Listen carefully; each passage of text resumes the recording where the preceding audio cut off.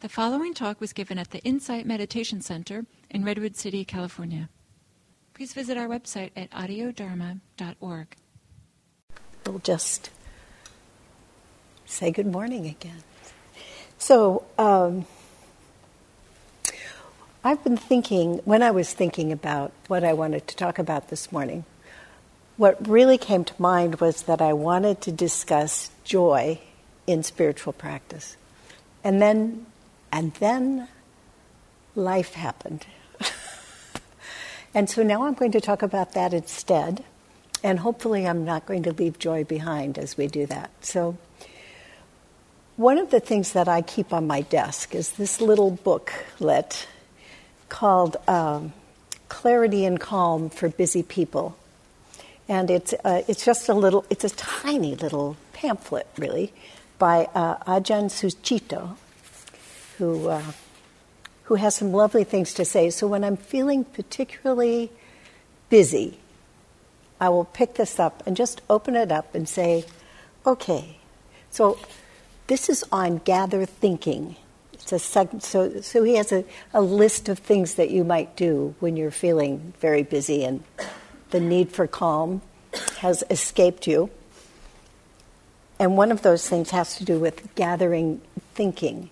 So I'm just going to read a couple of paragraphs, and then I want to talk about it. So a lot of the time we're thinking, and that isn't always good or helpful. Thinking, unlike thoughtful attention, is about constructing a future, a past, a person, a self. It's often about creating an alternative to the direct experience of here and now. And there's stress in that. So what we do for clarity and calm is to come into the present and rest in that. It's as if our thinking is a show and we have sat back and watched. This position of watchful awareness allows the system to regenerate or refresh.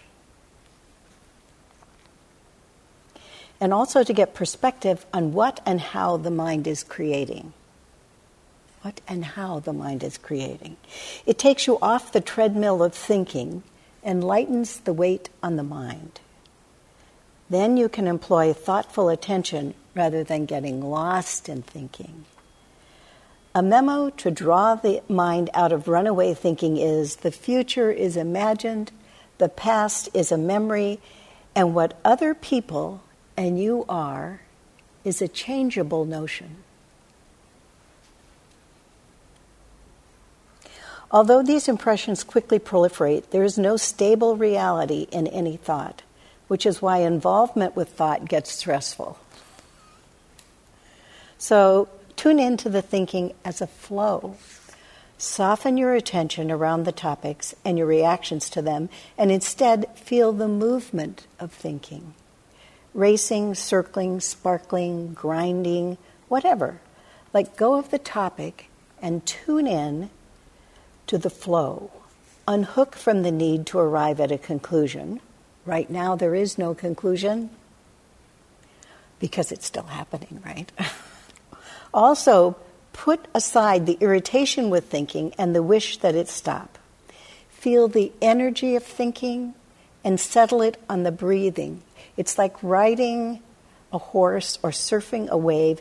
Keep the breath energy and the thought energy in mind, letting them meet and move together.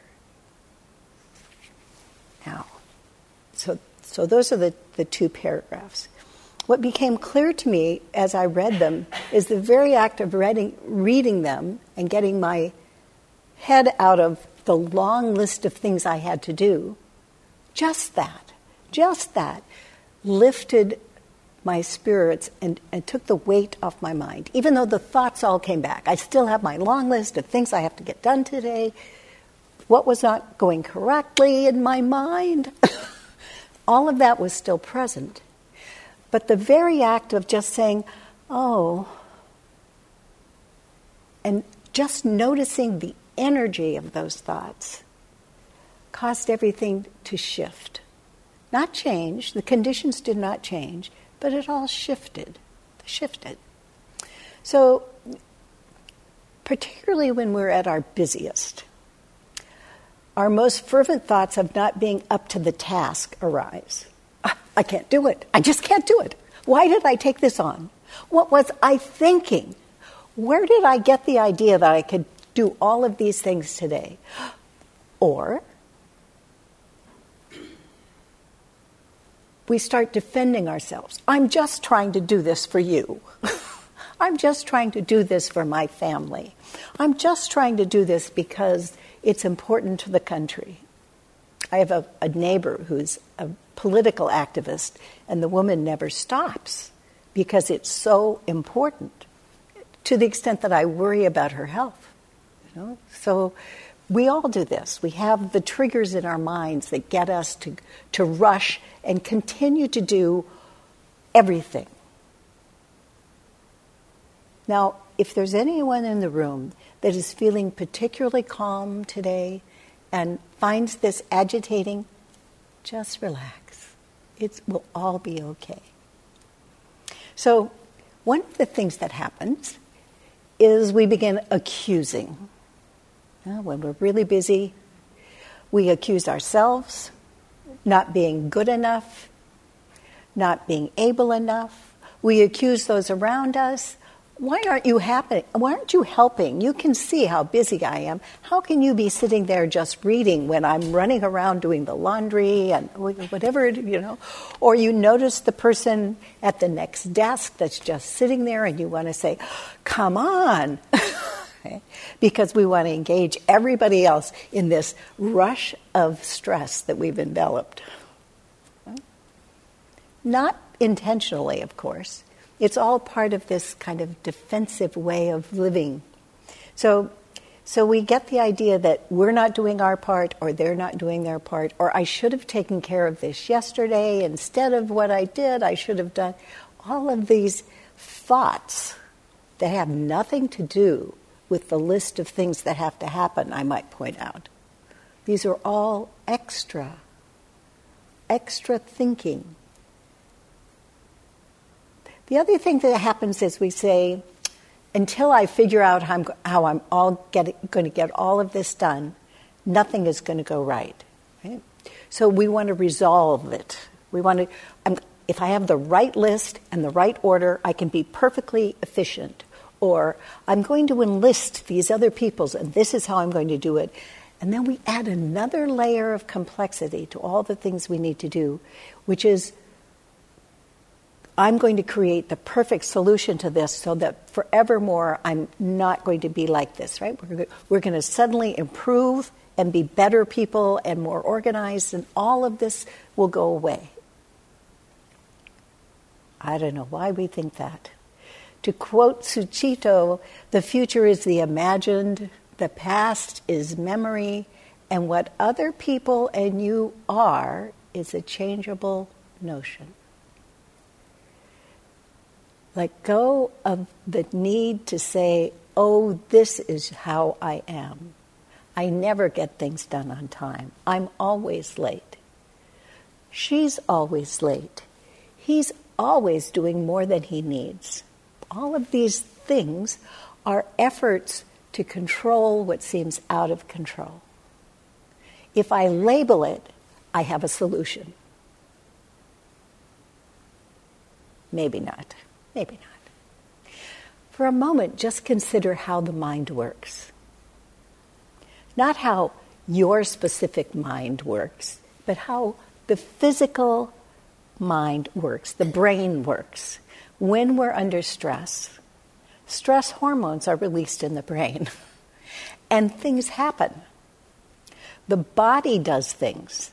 The body immediately feels like it has to react to what's happening, and it sends up defensive modes, or I'm going to run away from this mode, or I have to rush into this mode. But these are not decisions that we make so much as they are physiological responses to stress. So the secret is not to change that, but to live with that, and to live well with that, and to say, oh, this is what's happening, because it is what's happening. It's not unreal. The thoughts are pretty ephemeral and unreal, but the reaction, the physical reaction of your body is happening. It doesn't do any good to pretend that it's not. It's just one more layer of stress. So what we do is we enter the body. We enter the body. We say, okay, here I am in this body. Notice what's happening with the body. Not the overall condition, but my fingers are tingling. My jaw is clenched. My forehead is wrinkled. My shoulders are up. How do I know? I deliberately try to lower them and see what happens. Oh, they really went down. That's how I know. Not because I'm not conscious when I'm like this. When I've got my shoulders up and I'm really worrying about something, I'm not conscious of that unless I look at it. And then I can say, whoa, I can let those down. Huh, how about that? Notice jitteriness. Notice irritation. Know that it's there. You don't have to chase it away.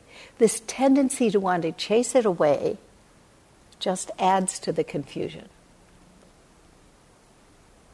Notice, today I'm really sad. I'm just sad. What does that feel like? It's not an opinion. There's a sinking. Notice that. Notice that I'm in here in this body. Believe your body. Know what it's telling you. But know what it's telling you. Before you run away, know that there's a feeling of horror or exasperation. Oh, exasperation. Okay, I can feel that feeling. I know that that's here. And the mind has a whole series of things that it's doing. And then I go back to the not being afraid of that feeling of rejecting that, the bodily feeling of, I don't want this. I can go back and forth between those realizations, that awareness. I can notice, okay, things are pretty jittery today, pretty agitated day. Okay, I'm agitated today. End of story. You don't have to add the story. Find your breath. One of the big surprises in my life is always when I notice that I'm agitated, and when I consciously feel my breath, I notice that whatever form that agitation is taking, it isn't in my breathing, unless I'm really frightened. Then my breathing is kind of rapid. But usually when I'm worrying about something, the breathing isn't going, the breathing is just breathing. And then I can remember the thinking is just thinking. The breathing is just breathing. The thinking is just thinking. When you're sure you're in the room, in your body, then watch those thoughts. See the energy of the thoughts. Are they skitterish? This thought, that thought, this thought, that thought. So are they blinking in and out? Does there seem to be a story? There's a flow to those thoughts? Is there a direction those thoughts are taking? What's the energy of it? Does it seem really high or really low? Is there anger in the thoughts? Is there hurt in the thoughts? So not so much the content as the energy of the thoughts. The more that you can connect with the sensations of your body in the room, the further you are from being carried away by a chain of related or unrelated thoughts. And watching that seesaw back and forth between being lost in your thoughts and being in your body, whether it's in the breathing or in the tingling in your fingers, whatever that feeling is, that seesaw back and forth tells you something. It allows you to be here in the here and now and not creating an alternative universe. Well, this is what would be true if I had my way kind of universe. Okay? Notice the tendency to return to, how can I be doing this? How can he be doing this? How can she be saying that? Notice the coming back. See the tug and release, back and forth. Don't try to change it. Just notice. Clench, unclench, clench, unclench. Notice that your lips are stretched with glee. This isn't only about noticing when you're upset. Sometimes you're agitated because you're very excited and happy. And then your thoughts start proliferating off into other times when you're happy, or how can I retain this? And when I'm going to do this again. So next week I'm going to do this again. Totally missing the delight of now. Totally letting go of what's actually happening now that is delightful, because I'm busy planning when I'm going to do it next. Right? Okay, so one of the phrases in that was thoughtful attention. What is thoughtful attention? How do we tell thoughtful attention from thinking? What's the difference? So a friend recently told me about her first experience on a one-day retreat. So she's been meditating for some time, for a couple of years, but she'd never done anything on an extended basis, not for very long. So she did this day-long mindfulness retreat, and sometime during the day, she became very calm, and she was overwhelmed with a whole series of memories, floods of memories, one thing after another. It wasn't a story that was coming up. It was, this happened, and this happened, and this happened. It's not this happened, and then this happened.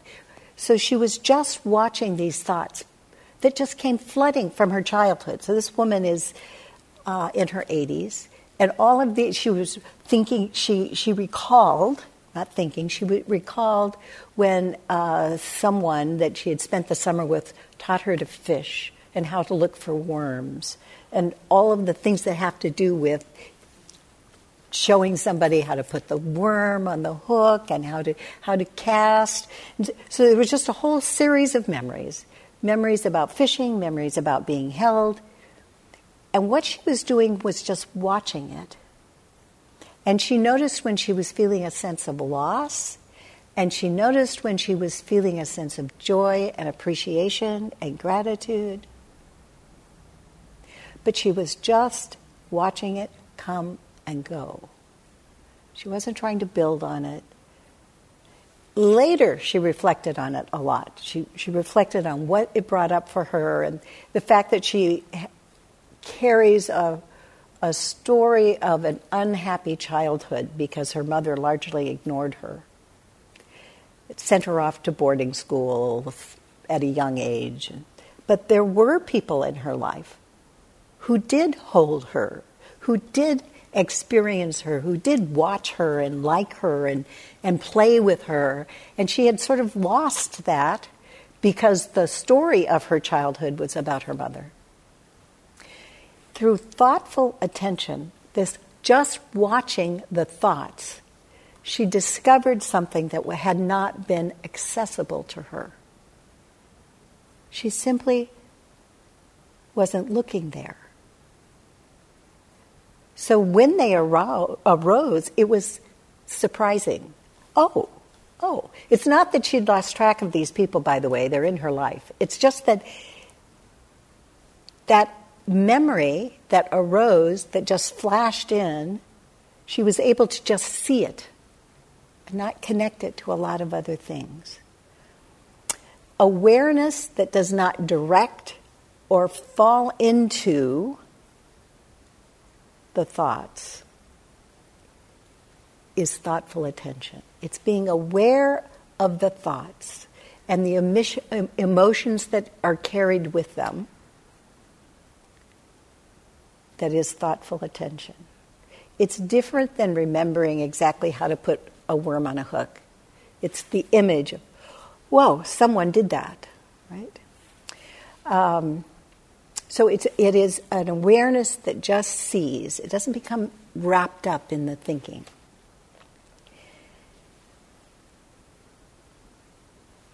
So the other idea is that there is no stable reality in thoughts. You know, most of us at this point will say, well, no, I don't believe all my thoughts. No. But, you know, I'm a pretty good thinker. And my thoughts have real value, right? But they are, in fact, just thoughts. Sometimes we string those thoughts together creatively, in ideas, in solving problems. But a lot of thinking is just chatter. It's just a thought. And the question is, how much responsibility do we take for every thought that arises? And what do we do with those thoughts when they arrive? So I might say, for example, that person was very rude. Whatever they did, I've decided that person was really rude, and I am disgusted by that rudeness. I'm sitting here disgusted by that rudeness. When in fact, the same behavior, depending on the conditions, the culture, might be completely appropriate behavior. So what I'm really commenting on is in fact not the behavior, but my thinking about that behavior, my reaction to that behavior. It's really about me. That person is very rude.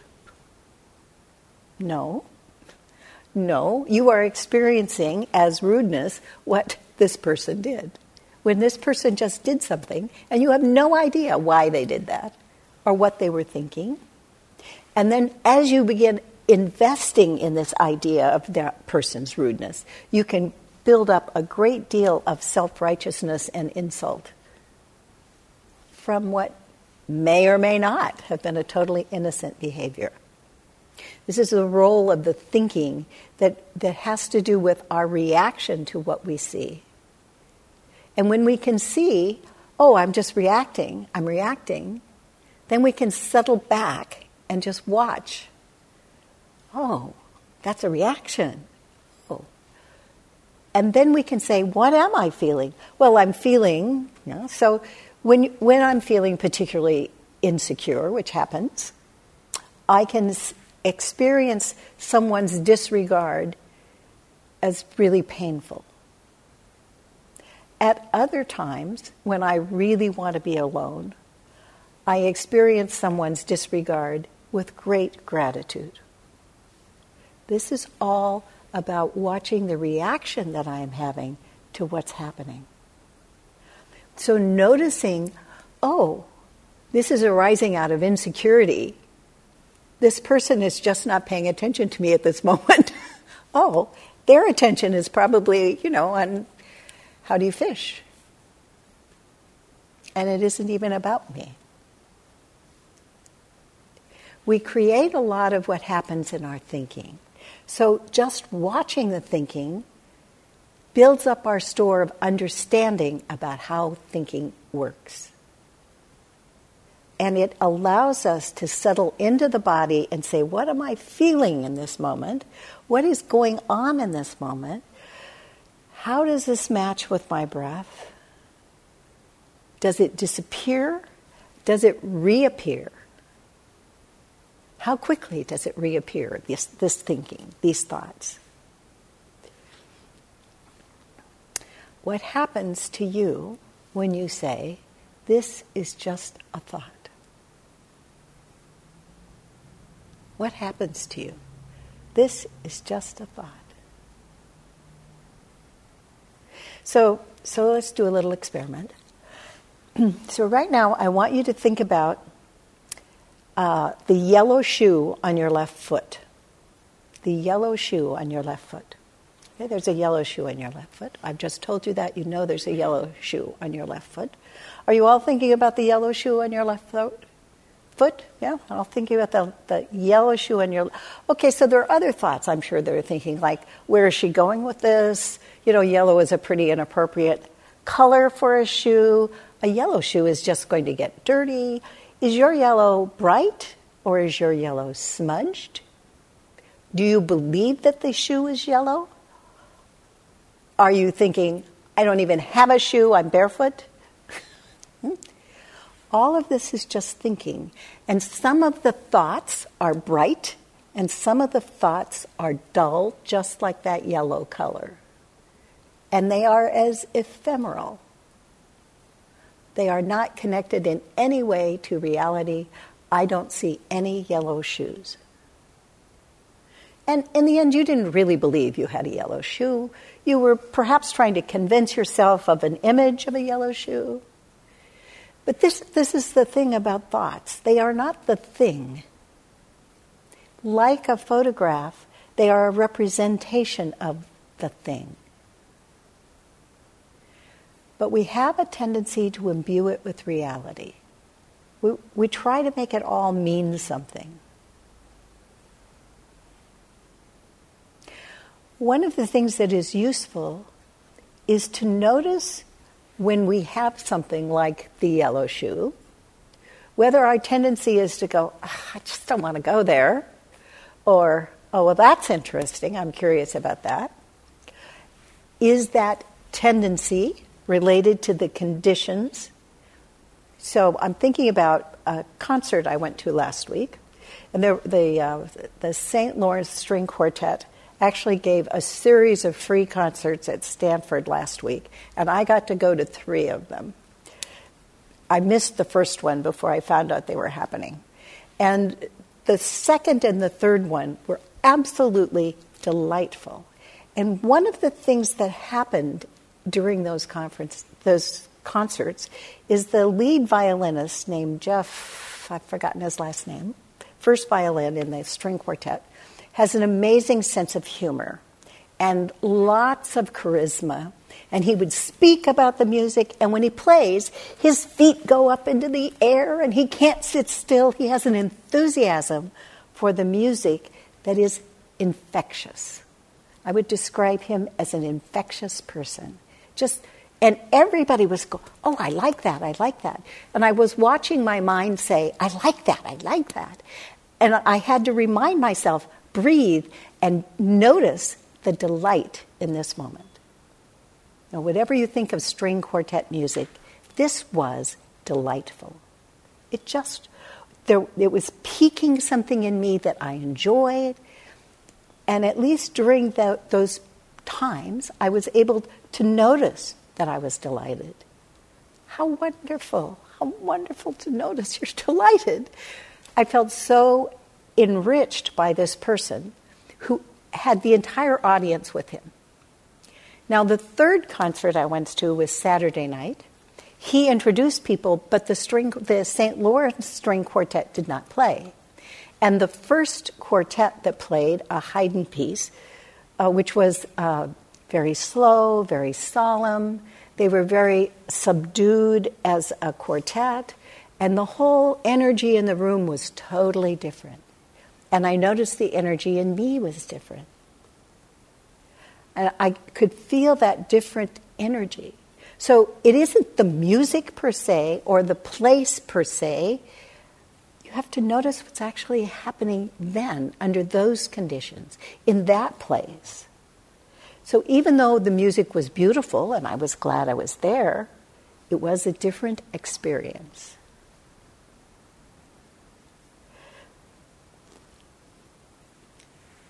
This is what's happening now.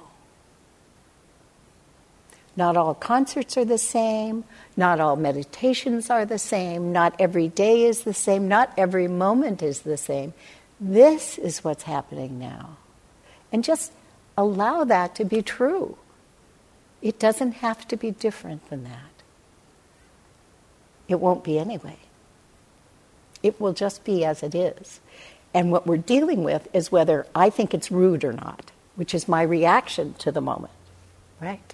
It's just my reaction to what is happening.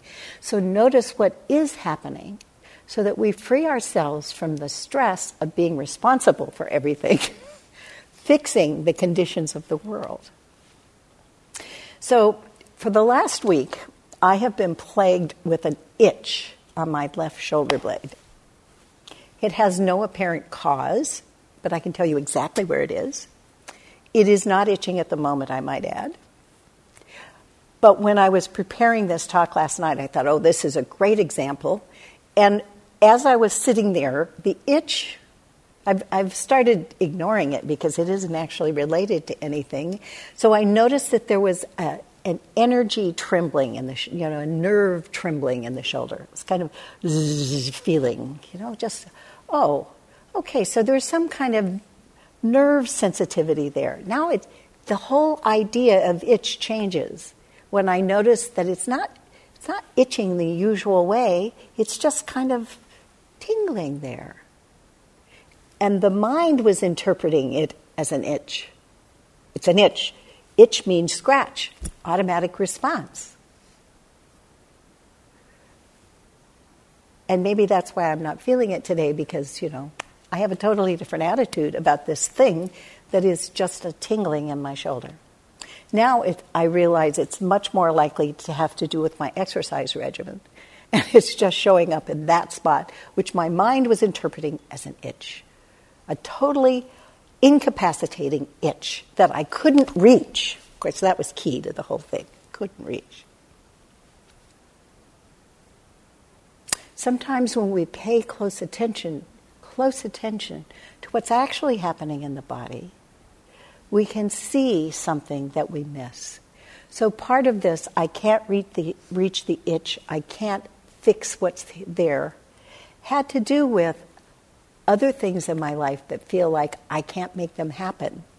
I can't make all of this be perfect. And watching the mind wanting to make things be perfect freed me from the need to make it be perfect. Oh, that's what's happening. I get it.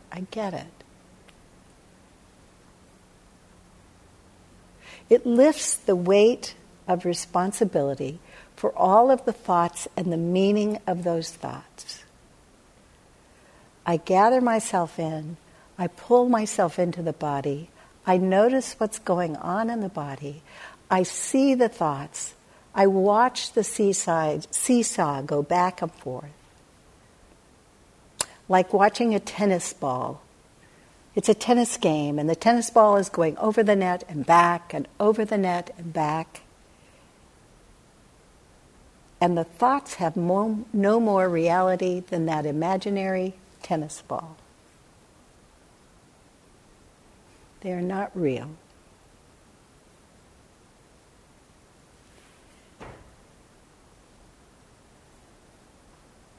So where is the power in the thinking? Why are we so entrained? What is it about thinking that keeps us so involved in the process of thinking? Or not noticing the thinking, which is the other side of it. It's kind of a paradox. We're either forcing an answer or just allowing the mind to go off at random. It's going somewhere far away. What is the engine for that entrainment? The engine is fed by the fuel of emotions. When we're lost in fantasy, there is something that is better than where we are. It's better over there. I know it's better over there. I'm thinking about that. When I become my ideal self, I will never be this way again. When I get my house totally cleaned and organized and all of that clutter gotten rid of, then when family comes, I won't have to move stuff around. Whatever it is that gets into that fantasy realm, it's really about trying to change what's happening now. And usually, what's happening now is not so bad. Except that we've piled on all these other requirements, which is not only has to be good, it has to look good.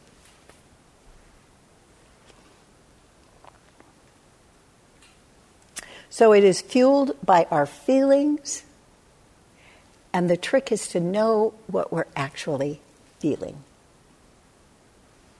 To know what we're actually feeling. And the way to know that is to check in with the body. When I'm really agitated, I can feel that agitation in my fingertips. And that reminds me, because I now know that agitation shows up in my fingertips. When I'm feeling out of control, I check in with my fingertips. Oh yeah, there's a lot of tingling there. And it probably has something to do with blood pressure, I don't know. But I can feel that tingling in my fingertips. And I know, okay, those fingers think they can make things better. And I take a deep breath, and I arrive in this moment, in this room, and I say to myself, okay, I'm agitated. This is agitation, and this is what it feels like. And giving myself a few breaths, then I can move forward into what do I need to do next? But I'm not rushing into it like it's life or death because of the thinking I have, which has to do with changing the moment. When you're with someone who is doing something you don't like, right? They're doing something that's irritating to you. It's very important to notice whether the irritation is them or you. Whether the irritation is present in you. And it doesn't take much then to activate that, how can you be that way feeling? And we're unsure whether it's how can I be that way or how can you be that way. And the reaction doesn't really care. The reaction that comes from the brain is, this is discomfort, I have to fix the discomfort.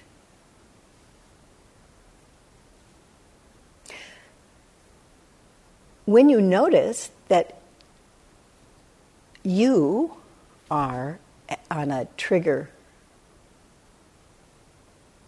mood,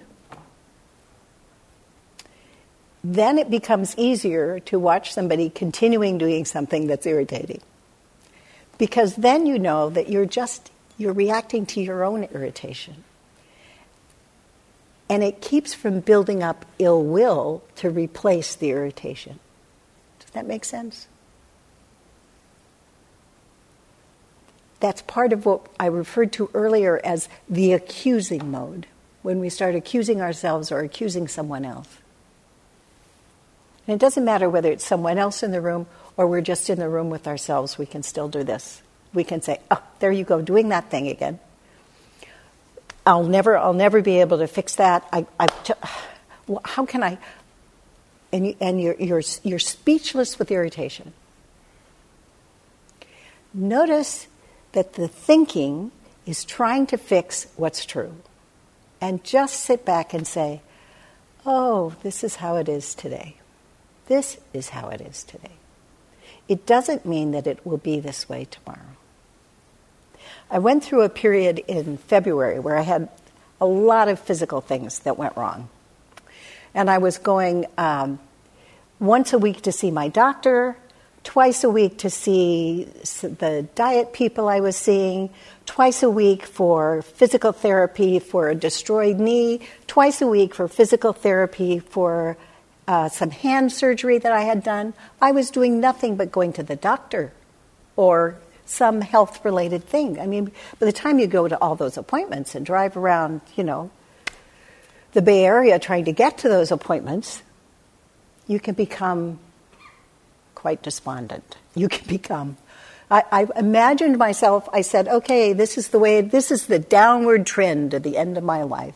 I'm over 70, this is what's going to happen, the rest of my life is going to be... And the end of my life was going to happen soon. And then I realized this is just the stress of trying to do all these things. This is the stress of living with the discomfort of all these misfunctioning pieces of my body. This is the stress that is just stress. It doesn't mean anything.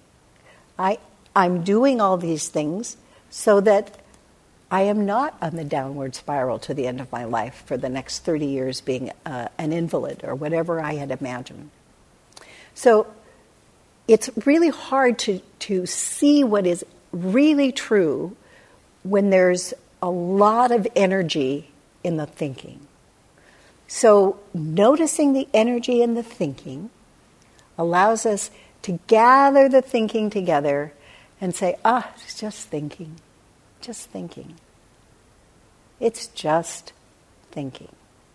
Practice it. Practice saying, this is what's happening now. Whether it's comfortable or uncomfortable.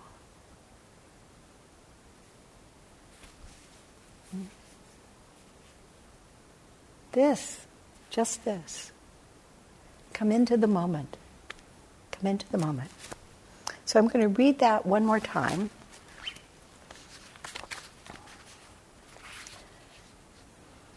A lot of the time we're thinking, and that isn't always good or helpful.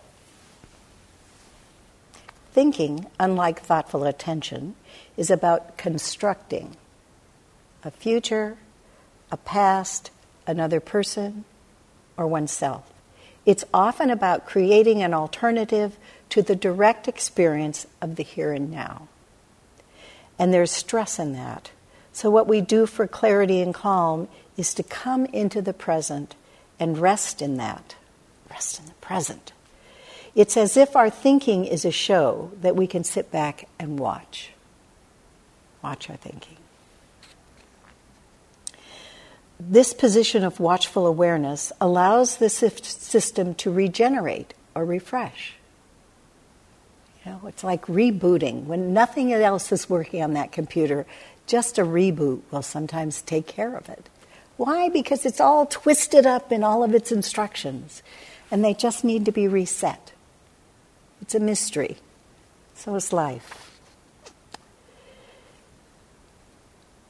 It allows the system to regenerate or refresh and also to get perspective on what and how the mind is creating.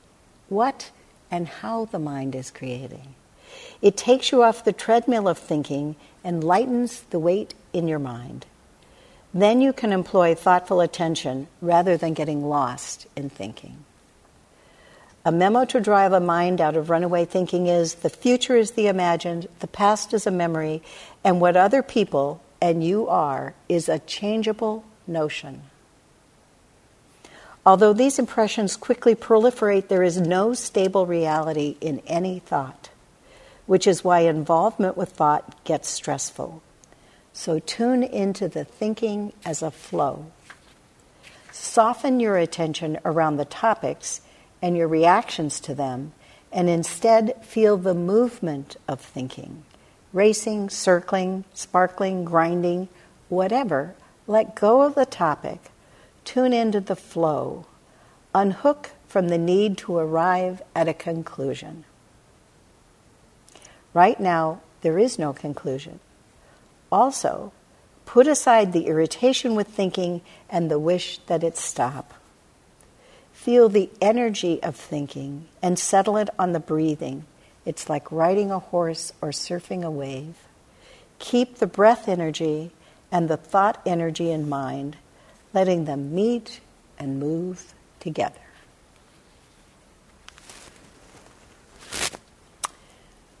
Okay. So I have one more thing. I kind of like to close with a poem, and I was looking for poems and not having any luck to say what I wanted to say. So what I did was stumble across a phrase by a man who is a poet. He's a Christian minister. His name is Christian Wyman, and he really knows his way around a line. I really appreciate the way he writes and his spiritual bent in his writing. So I ran across this in an article about farming. So who knows? This is it. Nature poets can't walk across the backyard without tripping over an epiphany. Nature poets can't walk across the backyard without tripping over an epiphany. That seemed to me to be exactly what this gathering the thinking is about. If we're just there, in the natural space of the moment, we can't help but trip over an insight, an understanding, a grasping, a release. So let that be your mantra. Nature poets can't walk across the backyard without tripping over an epiphany. May you trip over many epiphanies as you go through your day.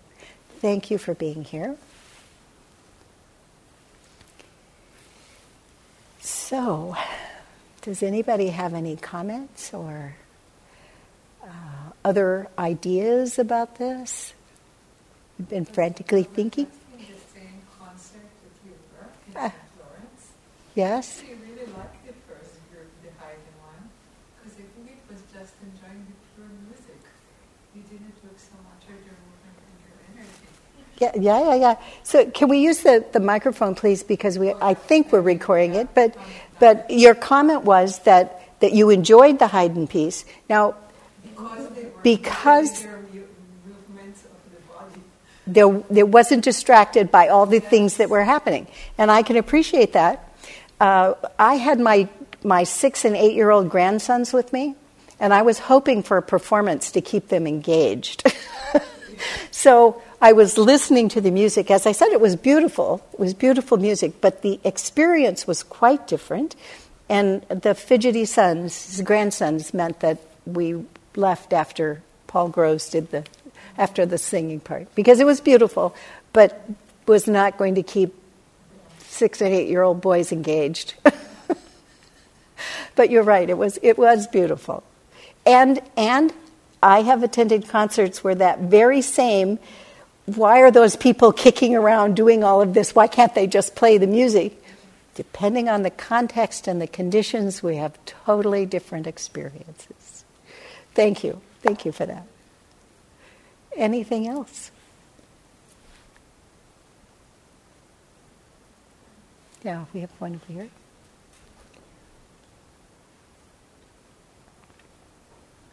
See if I can phrase this. I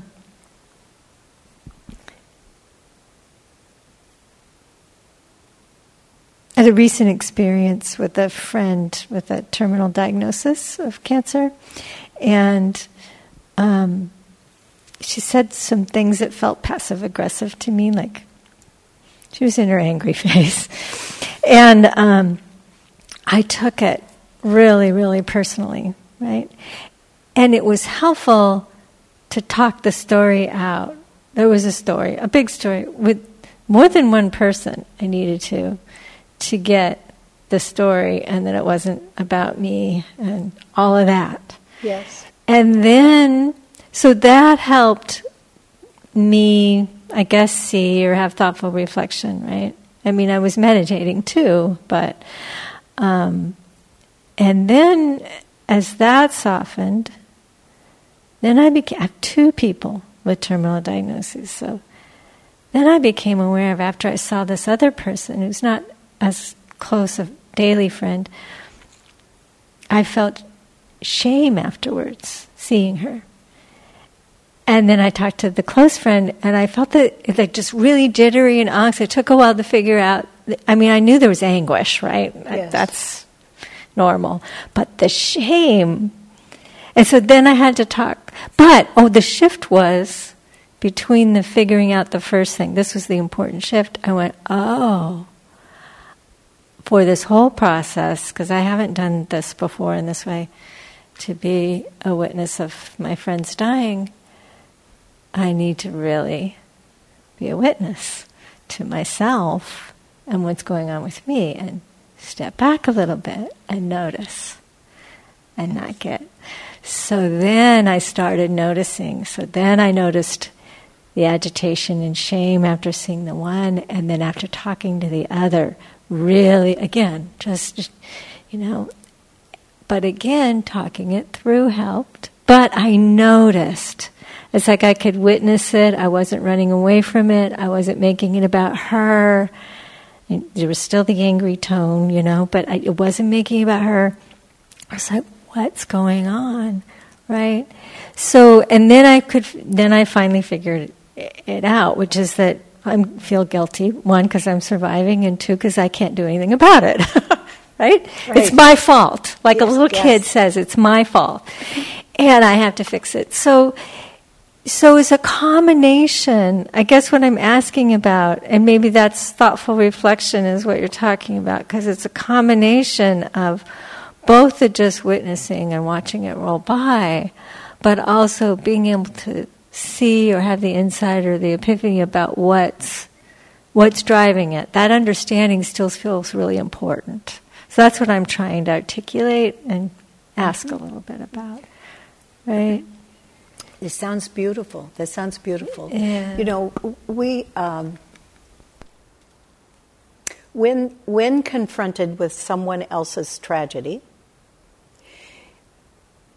we are very often driven to say the right thing, to express in some way our concern, and it is received in a way that is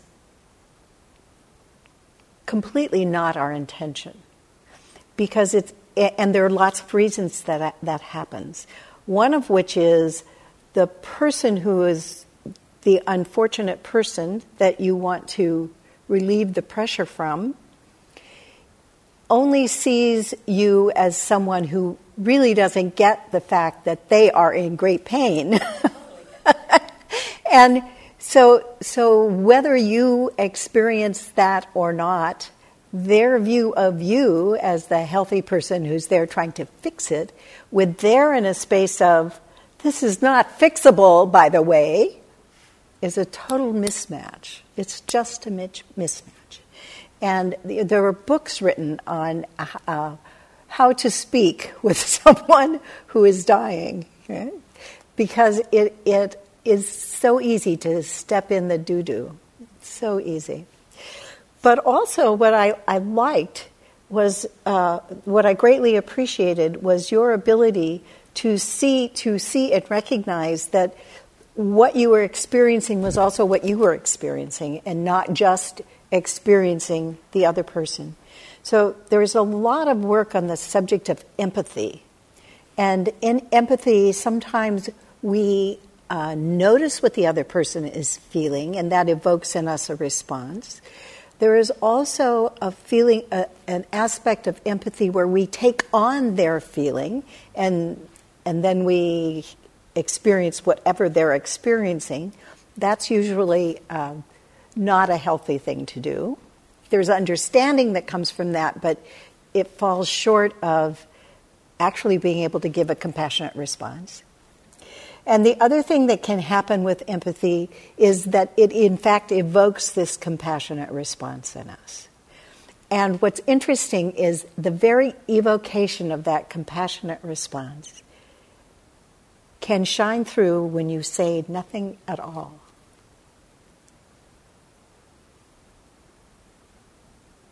Can just be there. Just as we are there with our thoughts, we are there with their suffering and our suffering. And that's what I heard you speaking to and experiencing was, what is it like to be there with your suffering and my suffering? And how do I keep them from becoming conflated or confused?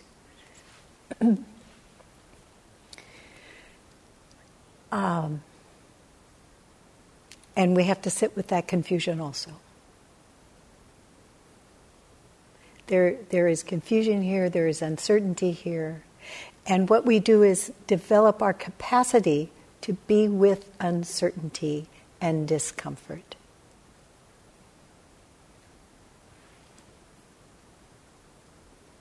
Right, and that was one of the shifts in this awareness while I was just, in a reverie in the hot tub. It was like, oh, this is my journey too. Just, I had my own words, but that's my journey, this is a spiritual opportunity, whatever, and bring mindfulness and all of that to this experience. Yes. Yeah. Mm-hmm. Very good. Thank you for that. Anybody else?